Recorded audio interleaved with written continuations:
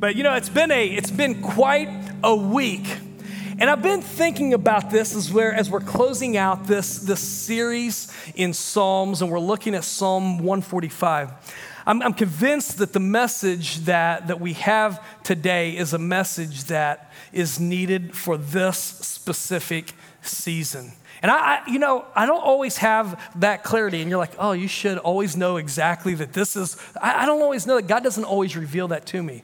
But man, through a variety of ways, I really believe that this message is on time just for what we need today. You see, I'm convinced that what we need in days of uncertainty is not just knowing things about God. I think it's important that we actually know God.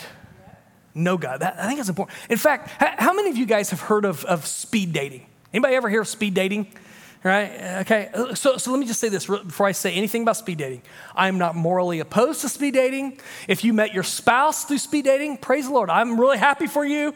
Nothing, but let me just explain where I'm going. Speed dating is this deal where a bunch of single people show up, and there are several tables set up, and before, they got the guys and the girls, before the evening is over, all of the guys and the girls in the room have got to meet the other guys and the girls in the room. And what you do is you have anywhere between, depending on how many people show up, 3 to 8 minutes with the person. You're sitting across the table, you're asking some questions. You have 3 to 8 minutes to get to know this person to some degree. And the bell rings, and then you go on to the next table. Bell rings, you go on to the next table, and you kind of rotate around until you walk away. And the point of speed dating is this. Maybe there is something that will spark your interest, and you're like, hey, I want to follow up with that person after this whole thing's over, okay? Nothing wrong with speed dating.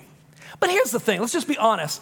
At the end of a night, you go to get to know, you show up to get to know a few things about a person. How many of you, though, would say that when you leave, you actually know the other person? You don't, right? It's just a first step towards that. Now, I've got another illustration. How many of you, and by the way, even if your spouse isn't with you, I want you to answer this question. How many of you have been married 30 years or more? I want you to stand up. If you've been married 30 years or more, I want you to stand up. All right, 30 years or more. Hey, this is awesome, man. This is great. All right, this is good. Okay, remain standing. How many of you have been married 40 years or more? Remain standing. 40 years or more, remain standing. Come on, man, I like this. This is good. Okay, we're going to thin the herd. 50 years or more. 50 years or more. Oh, man. Okay, man, now we're getting there. 55 years or more. 55 years. Oh, man, they're still standing. Okay, here we go. 60 years or more. Hey, we've got a winner. The Millers. Oh, you may be seated. I wish I should have had a prize for you or something. That didn't even cross my mind. Okay, so here the Millers are saying they've been married over 60 years. If you need marriage advice, perhaps, don't go to a person that just got married yesterday. Maybe see them. And I'll guarantee you, if I ask Bob, and Bob, I'm not going to put you on the spot, but if I ask Bob, I said, man, what have you learned about your wife over the last 60 plus years? He's going to be able to give me a good answer. It's not that he just knows a few things about his wife, the things that he knew before they got married. I'll guarantee you that Bob Miller is going to be able to tell. He knows his wife. You see, knowledge comes from a relationship, but a depth of knowledge comes with an ongoing relationship. And you're like, what in the world does this have to do with anything? Here's the deal. Psalm 145 is the last psalm that is recorded here in Scripture that was written by King David. Now, we don't know if chronologically it was the very last psalm he composed that's included here. We don't know that because the psalms aren't necessarily in chronological order. But what we do know from reading Psalm 145 is that he is an old man when he writes these words. And what he's doing is he's actually writing a song of praise, but what you're going to see, it's actually a testimony. And you know what a testimony is? A testimony is when you're actually testifying to something you found to be true. He's going to testify to us this morning what he has learned about God. And what we're going to see, it's not that he just knows a few things about God. As we read through Psalm 145, we're going to find out that on a deep, personal, intimate basis, he knows God. And here's what an old man leaves us with. Psalm 145. I will extol you, my God and King, and bless your name forever and ever. Every day I will bless you and praise your name forever and ever. Great is the Lord and greatly to be praised, and his greatness is unsearchable. One generation shall commend your works to another and shall declare your mighty acts. Oh, the glorious splendor of your majesty. And on your wondrous works I will meditate. They shall speak of the might of your awesome deeds, and I will declare your greatness. That word's showing up time and time again. They shall pour forth the fame of your abundant goodness and shall sing aloud of your righteousness. And I want to pause here because what I'm going to do, I want you to keep your Bibles open. As we're working through this, I just want to say, let's think about what he's saying. What King David is saying after decades of walking with the Lord, first of all, is this. If you're taking notes, you can write this down. He's found out that God can do anything. He's found out, here's what I know, God can do anything. Now to use Bob as an example again, use the Millers as an example. If I ask Bob, can your wife do anything? He's probably, one thing he knows, she can't do everything. If I ask her, I know for a fact she's gonna say, yeah, Bob can't do everything. You know, there are some things we learn, but here's what David is testifying to. He said, here's what I found after decades of walking with God. God can do anything. And what he does, he first appeals to creation. Creation declares the greatness of God. Now, here's the deal. I was raised in Indiana, okay? Like if you're here and you're raised in Indiana, praise God. We're like the few Hoosiers here in the state of Idaho, but we're here. I'm gonna be honest with you, I love Indiana, but it's a good place to be from, okay? I'm just saying. Like there's never been a time when I'm out and about the sawtooths that I've ever thought, you know, I would rather be in Indiana looking at cornfields. I just that's never crossed my mind. What I love about living in Idaho, I don't know what, it just seems like God spent a little more time out west. You know what I'm saying? He's like, yeah, I'm gonna just spend a little more time out here. Like, I'm just gonna like smooth things out in the middle. Like, it's gonna be flat where you can see for like miles, but out here, oh yeah, man, I'm gonna spend some time. And I love living out here. And I'm gonna tell you, even an atheist who goes to Redfish Lake, for example, and just looks, man, it's beautiful. Or maybe hikes past up there, you know, there's that hidden lake that's out past that shows up there. You know, I don't trust his intellectual honesty if he doesn't at least think there's got to be a creator. This stuff just doesn't happen. Even creation speaks of the glory of God. There are times I'll be driving down Karcher, and you know, for right now I can still see some sky driving down Karcher, you know what I'm saying? And it'll be one of those beautiful, beautiful sunsets, and my kids will be on their phones or whatever, and I'm like, okay, everybody has to put their phone down. God is showing off. Let's appreciate it. There's something about creation. It testifies to God's greatness. And by the way, can I just say this? Here's what I love. When I say the best is yet to come, I mean it. Because what we're seeing, the beauty of God, even now that he reveals, this is after the fall took place. He's actually working on a new heaven and a new earth. It's gonna be amazing. It testifies to the greatness of God. But it's not just that we look to creation. We can actually look back and we can see what God has done. How many of you have seen God do something that anybody else would say was impossible? You've seen God show up and do an impossible thing. Raise your hand. If you've seen God do an impossible situation, hands all over the place. If your hand wasn't raised, I'm just telling you, maybe you need to hear a testimony from an old man. Because God can do anything. Listen, I'm not an old man, but I've seen God do some impossible things. I still remember, it was about 9 years ago, 10 years ago, something like that. A lady had cancer. They'd given her 2 weeks to live. We went and prayed for her. She went in for a scan. It was either the next day or a couple other days, and literally, she was cancer-free. Like overnight, it was gone. Don't tell me that God can't do anything. Now, I've also seen people go through tragic circumstances, tragic times. And they don't understand, God, why didn't you do what you did for that lady? Why didn't you heal? Why did you allow this happen? And yet I've seen God show up and do the impossible. I still remember, some of you have heard this story, the Malones that run our coffee shop, they're over our coffee ministry. I'll never forget when I heard the news that their daughter had been brutally murdered in the streets of Nampa, 2:30 in the afternoon, stabbed to death. It was a gruesome, terrible tragedy. And I remember just showing up. I didn't know them from Adam. I showed up, walked in the doors of the funeral home, and the first person I saw, I said, hey, where can I find Bill and Vicki Malone? He goes, who are you? I said, I'm just a pastor that wants them to know that they're not in this alone. And he said, good luck. He said, I'm a Mormon, and I'm the only religious person here. And he wasn't lying. Because, man, there were people that were weeping and wailing, and it was not a pretty sight. And I had a 60-second awkward conversation with Vicki in which I said, I don't know you and you don't know me, but I just showed up to tell you that God's not done even in the midst of this tragedy. You got to know that you got a church that's praying for you, and we're going to keep praying for you. And I walked off thinking, no, that was dumb. God, why'd you have me do that? I didn't help matters at all. And yet it was 2 or 3 weeks later, they showed up.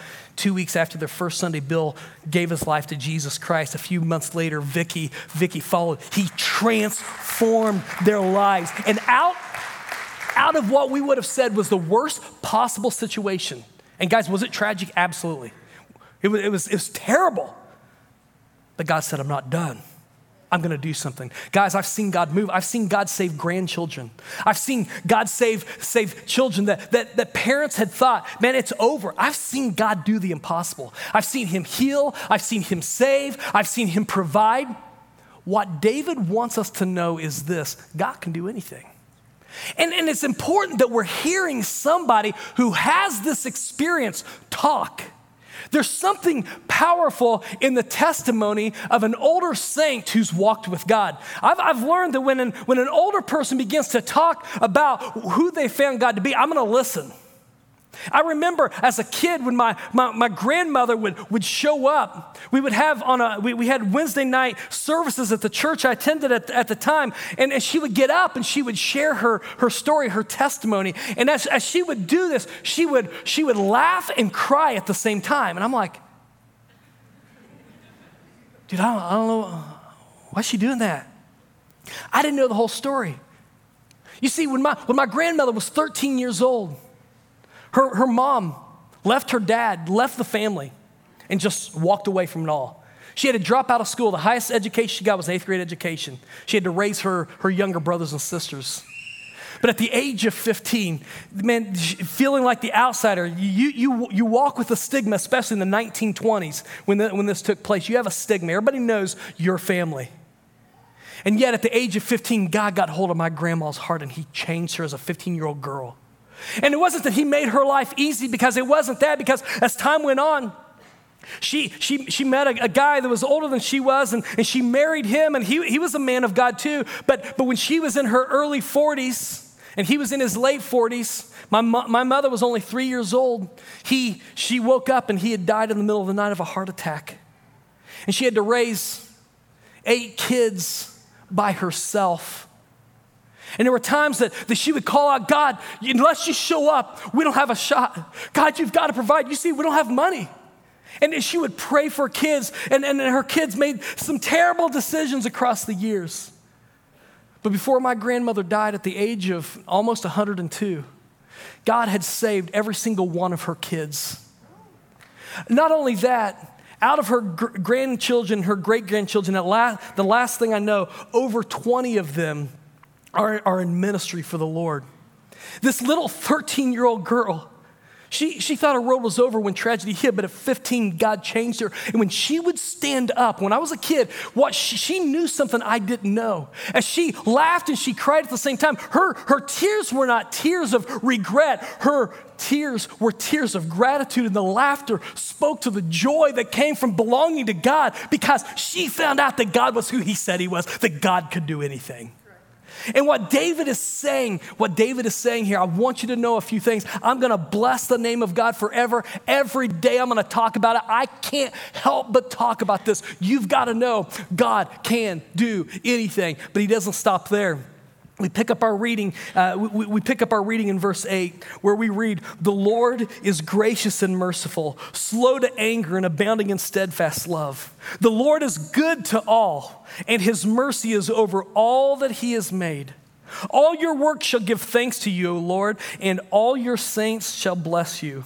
They shall speak of the glory of your kingdom and tell of your power, to make known to the children of man your mighty deeds and the glorious splendor of your kingdom. Your kingdom is an everlasting kingdom, and your dominion endures throughout all generations." And you got to understand that David had lived multiple generations. He had seen that what he's saying here, what he's testifying to, he has found it to be true. It's not just that God can do anything, it's also that God is good. God is good. When I was a kid, we'd sing that little chorus. Anybody ever remember? God is so good, God is so good, God is so good, he's so good to me. You're like, that's just a simple little chorus. But when you know God and you've walked with God and you testify to the goodness of God, you know that that little chorus is speaking to a lot of history. I think it's really important that we understand that if God was only great, when we say God, we're talking about God's greatness, God can do anything. If God is only great, but he's not good, he's a monster. Who can trust someone who has all the power in the world, but who doesn't really care, who isn't good? But then on the other hand, if God is merely good, but he's not great, he might have the greatest intentions toward us, but he can't deliver on anything. But David puts the two together. God is both great and he's good. And for this reason, I am going to bless his name forever.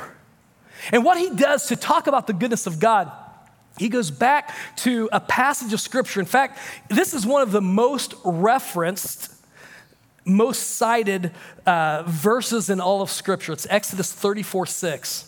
Many Old Testament writers will come back and quote this. In the New Testament, it's alluded to, it's quoted as well. And in Exodus chapter 34, to give you the context of what's going on, Moses is on the mountain with God. And in the time that the midst of this time that he's spending with God, he asks God to reveal himself to him. In fact, he has this big request of God. He said, "Show me your face." Well, God responds, "Nobody can see my face and live," but God makes a deal with him. And what he ends up doing is he hides Moses in a little, they call it the cleft of the rock. And it says that the Lord passed by. And instead of showing his face, the Lord said, "I'm going to proclaim my name."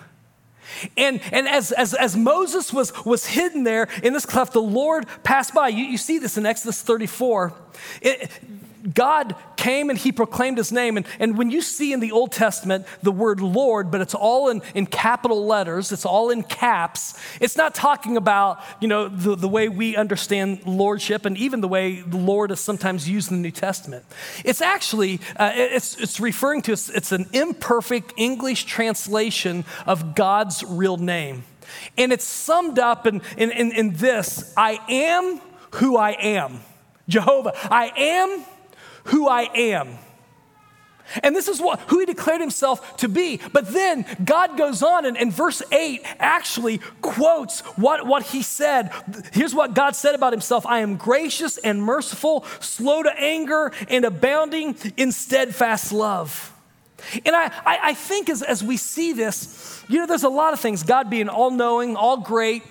If he's God, he has to be that, right? Or could he really be God? But the part that he is merciful and gracious, and gives love to us, can I just say right now, we're a bunch of jacked up people, right? I mean, look at the person sitting next to you right now. I mean, just look at them. And just know that when you're looking at them, they're looking at you. And we're both saying the same thing. We're imperfect people who are in need of a perfect God. And yet, God, what he does is he doesn't just give up on you. Have you and I given God reasons to give up? Yes. And David is writing this not from the place of perfection. It's not that David has lived this perfect and upright life at all times. Had he failed God? Yes, he had failed God. But not only that, has David always, has it been sunshine and roses for every part of the journey for David? No. His own son betrayed him, turned against him. His best friend turned against him, betrayed him. He's been on the run. He's hid in caves. This is a guy who has suffered. He's suffered the consequences of sin, but then he's just suffered the stuff of life. And yet, this man is looking back and he's saying, God is merciful and he's gracious. And anyone who has walked with God, who doesn't just know him in a speed dating sort of way where we open our devotion, we have our little Bible reading plan, we read a few verses, oh, that's cool, and then we keep moving. I'm talking about a person who knows God. We've walked with God. We've seen him walk with us through situations that when we face, we're scared to death. The fact that he is merciful and gracious to us is still amazing. That even when he sent his son here, yes, it was part of his plan, but can I tell you that it was our forefathers that crucified him? And it says that even when we sin, it's like we're doing this again to him. And yet, in spite of our sin, Romans 5, Paul says, while we were still sinners, Christ died for us. God was gracious to us. God was merciful to us. He's given us his grace. He's given us his mercy, and if you don't know the difference, mercy is when you don't receive what you should get. It's when he withholds his punishment. There are times we need to have our tails kicked, you know what I'm saying? And God in his mercy withholds. Grace is when we receive what we don't deserve. And church, if you've walked with God, what you've seen is this is the blessed life. Do I have everything I want? Maybe not, but that's not the point. It's the blessed life. He has been there. He supplied our needs. He is both merciful, he's gracious. He speaks to his steadfast love. A few months ago, we did a deep dive on this word that's behind this. It's hesed. It's a Hebrew word, and it's one of the most significant words that you'll find in the Old Testament, talking about his enduring love and faithfulness and his mercy toward us. Now, when we use the word love, there's all kinds of different ways we can use the word. So let's make sure that we understand how God loves us, right? Because, some of you love your dog, right? You love your dog. I love my dog. She gets on my nerves sometimes, but I love my dog. I love Zoe. Now, if you love your cat, I worry about you, but we'll pray. We'll get past that. Some of you love Chick-fil-A. And you're like, I'm going there after church. No, you're not. They're closed. So don't even worry about it. Don't even think about it. You love going to certain restaurants. You love being part of certain activities. You love doing some things. You love fishing. You love your wife. And by the way, can I just say, you need to differentiate the difference between this kind of love, okay? Right, there's a difference. It's kind of like that old Brad Paisley song, I'm Gonna Miss Her. You remember that one? Where like he shows up and his wife says it's either fishing or me, and he's like, I'm gonna miss her. You gotta figure out what's important here, all right? It's important to define the different types of love, but this love that is talked about here, we've got this word that describes it in Hebrew, in the New Testament when it talks about the love of God. In fact, 1 John 4:4, it says that it literally comes from him. God is love. It's his very nature. It's this word agape, and literally what it means, one of the clearest definitions I've found of this is it's a willful delight in the object of love. Which means that God, it's not that he just loves you in an emotional sort of way, he delights in you. What David is writing is not that this is just a love that ebbs and flows. This is a love that delights. He has felt this. He has seen this. He believes this, that God delights in the object of his love, which has some major implications. It means that God's not giving up on you. Just like if you love someone, you're not giving up on them. God's not going to give up on you, which takes us to the next thing that David reveals to us about God. And that's this, as we look at verses 13 through 20, God is faithful. God is faithful. Let's pick up the last part of verse 13. The Lord is faithful in all his words, kind in all his works. The Lord upholds all who are falling, raises up all who are bowed down. The eyes of all look to you, and you give them their food in due season. You open your hand, you satisfy the desire of every living thing. The Lord is righteous in all his ways and kind in all his works. The Lord is near to all who call on him in truth. He fulfills the desire of those who fear him. He also hears the cry and saves them. The Lord preserves all who love him, but all the wicked he will destroy. There are two things in this section that I read. The first, God is faithful. Anybody been to a wedding recently? Anybody been to a wedding recently? Okay, so remember the whole vow thing. You make your vows, the bride and groom are standing there, they're holding hands, looking deeply into each other's eyes, and I mean, honestly, it's awesome. And they make these vows, and before everyone that shows up, they tell each other, I'm gonna be here for better, for worse, for richer, for poor, in sickness and in health, forsaking all others, as long as we both shall live. They make those vows. Now, when they make those vows, do they mean those vows? Probably. But we don't know the depth of the faithfulness of those vows without context, without experience. Are we really going to be there for each other in richer or for poor? We're getting ready to kick off I haven't done a family series here in like 4 years. We're going to kick that off next week. We're going to be looking at what God says about the family, starting in Genesis.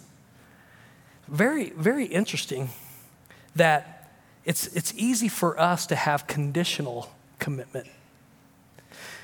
Will you really be there in sickness and in health, forsaking all others? You see, faithfulness isn't just an intention to do something. Faithfulness is proven by the fact that we follow up with what we committed. When we talk about God being faithful, we sang that song this morning, yes and amen. All your promises are yes and amen. David is looking back and he's testifying to the fact that God is faithful. And this is a guy, he's been there. David's been in battles. He's been on the run. He's been there where he needed all the things that we cry out for. And what he has found is that God is faithful. And God's faithfulness is demonstrated in fulfilling his promises, in caring for his people, caring for his creation. And what David is testifying to us later in life is, man, I look back and you know what I found? God's faithful. He's faithful. Can any of you testify to that? God is faithful. I like the list that we have here beginning in verse 14. He gets really specific in what God's faithfulness looks like. And guys, if you've walked with God for a while, you know this to be true. God is faithful. When we fall, he lifts us up. When we're distressed, God restores. When we are hungry, God provides, he feeds. When we hold out our empty hands, he satisfies. When we are desperate, even when we have sinned, what does God do? He saves, he redeems, he restores. We see the fact that God is faithful. And right now, some of you might not see it. Right now, some of you might not feel it. Right now, some of you might be tempted to doubt because of what you see. But what we see is not all that there is, because years later, David is looking back and saying, God is faithful. God is faithful. I can see what God's been doing. I love that song, Great is Thy Faithfulness. It talks about how every morning I see new mercies. This means that God is not done. There's never a time in which God's saying, you're on your own, kid, enjoy, I'm going on vacation. No, God doesn't go on vacation. God doesn't walk away. He loves you. He pursues you. He is for you. Now, if you are in rebellion against him, you will face those consequences. You're going to find out what it means to go up against the disapproval of God. You don't want to fight God. But for those who have served God, what do we find out? God can do anything. God is good and God is faithful. But it doesn't stop there. What I also see is this. God, well, it's in verse 17, the Lord is righteous in all his ways and kind in all his works. And that word righteous, it's not speaking to the fact that he is morally righteous, though he for sure is that. What it's speaking to is this: God always does the right thing. And David wants us to get this. God always does the right thing. He is righteous in all his ways. Always, not usually, not every once in a while, always. And what David is doing, he's looking back over his life, and in essence, here's what he's saying: God has a perfect track record. He might not do what I want, but he always does what is best, and he does so with kindness. What David is saying is he's never led me astray. He's never left me alone. He's never, man, I love what it talks about, those who cry out to him. He not only hears, he'll answer. He does not turn a deaf ear. What David is testifying to this morning is this. After intimately knowing God and walking with God, I'm looking back over my life and I'm telling you, God always does the right thing. And he sums it up. He talks about God being near. I love those. If you put those three words together, he is near, that is such a powerful concept. The Apostle Paul uses that in Philippians 4. Many of us know Philippians 4:6. Don't be anxious about anything. And you're like, yeah, that is the one verse that's like, yeah, whatever. I can't figure that one out, because are you seeing what's going on? And dude, I'm gonna tell you right now, this week has been a jacked up week. Like I know I'm not supposed to, like go down rabbit trails, but I'm going to. Dude, I'm serious. I'm watching what's going on in Afghanistan. I'm just ticked. I'm like, seriously, I'm just, like, are you kidding me? And it's not like, I don't have any of these like expectations, like we never lose life or anything like that. But dude, what is going on? I spent a good week, especially on Tuesday, man, I was just ticked. But can I tell you that my anger doesn't solve a thing? Your anger doesn't solve a thing. Then you start, man, I got friends that, I got two good friends, both of them are missionaries. One guy went with us to the Philippines. He's on oxygen in Texas. We're not sure what's gonna happen with him.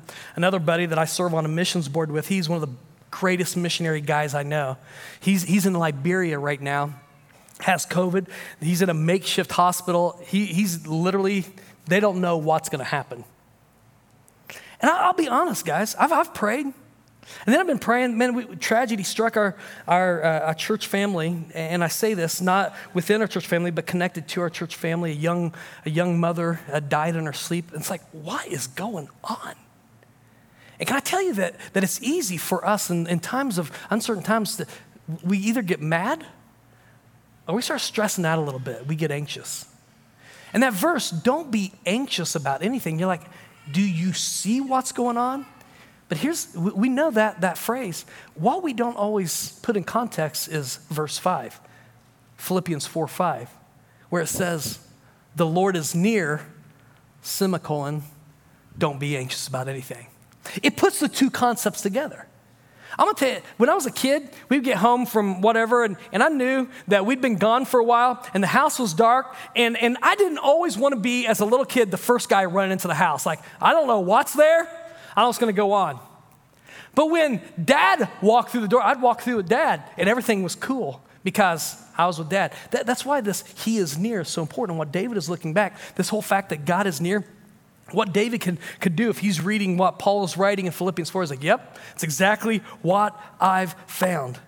It's true. He's near to those who call on him, who don't see what's right ahead, who are angry about what's going on in their nation, who are upset about what's going on, who are wondering what's going to happen to their kids, who are stressed about where, the decisions that family members are making that are worried and concerned. He's saying, yeah, here's what you need to know. He is near. He is faithful. He satisfies. I even like the fact that he threw in there, he destroys the wicked. There are times I'd like to give God some places where I want him to start, but you know what? It's on him.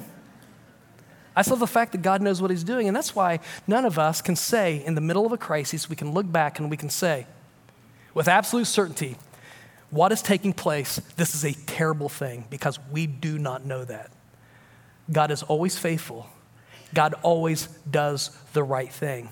And what David is looking back is that even at the darkest times, even in moments where it seemed like God was a million miles away, he was near. And he did what was right, underscoring what Paul wrote in Romans 8. All things work together for good to those. It just comes back to this, who know him. And you know what this leaves me with? Leaves me with this. If you don't hear anything, I just want you to walk away with this. This whole psalm is David looking back and giving God praise. I want us to know this. There's power in your testimony. There's power in your story. When as a kid, I would watch my grandmother share she would just give God praise. I didn't have any experience to gauge things on. I just thought it was kind of weird that she's laughing and crying at the same time. I still haven't walked through everything my grandma walked through, but you know what? I've walked through more things than I had as a 7-year-old kid. And what I've seen is that God shows up. And I've seen that in this day and age in which we can spend our time arguing, fighting, complaining, being angry, all of that sort of thing. Can I tell you that anger is contagious? Fear is contagious. But can I tell you this? That a testimony is contagious. As we testify to the goodness of God, as we testify to the power of God, as we testify to the faithfulness, to the righteousness of God, what we do, even in the midst of darkness, we point to the fact that God is able and God's not done. And what happens is we are able, by pointing people to God, to give them hope. And can I tell you that right now, in this day and age, people do not need your political opinion, and they don't need your opinion on vaccines and all that as much as they need your testimony. They need your testimony. They need your story. Who have you found God to be? Not the speed dating story, though there's nothing wrong. Like if you've been serving God for 3 days, you've got something to talk about. He's changed your life. If you've been serving God for 3 months, you got something to testify about. But I'm talking about God uses the story of his people, and the application is this. What we've learned about God, what I've learned about God has to be shared. Listen, there's something powerful that is taking place as I read Psalm 145. God knew if there's nobody else that needed this message, that I needed this message of the week that I was going to have, where I am, the circumstances I'm facing. I needed to be reminded by an old guy centuries later, millenniums later, that God is good, that he's faithful. He's able to do anything. He's always good. Trust him. Listen, what I've learned has to be shared. I love verse 4. One generation shall commend your works to another and shall declare your mighty acts. And some of you think I forgot to read the last verse of Psalm 145. I didn't. My mouth will speak the praise of the Lord, and let all flesh bless his holy name forever and ever. What if we made that our focus? You know what my goal is? I am going to every single day share my story. I am every single day going to find an opportunity with somebody, some way, somehow to to give God praise. Now, let's be honest, don't be weird about that. Like you just show up like, hey, I don't know you, but let me just give God praise for it. Okay, just back off, start slow, work into this, right?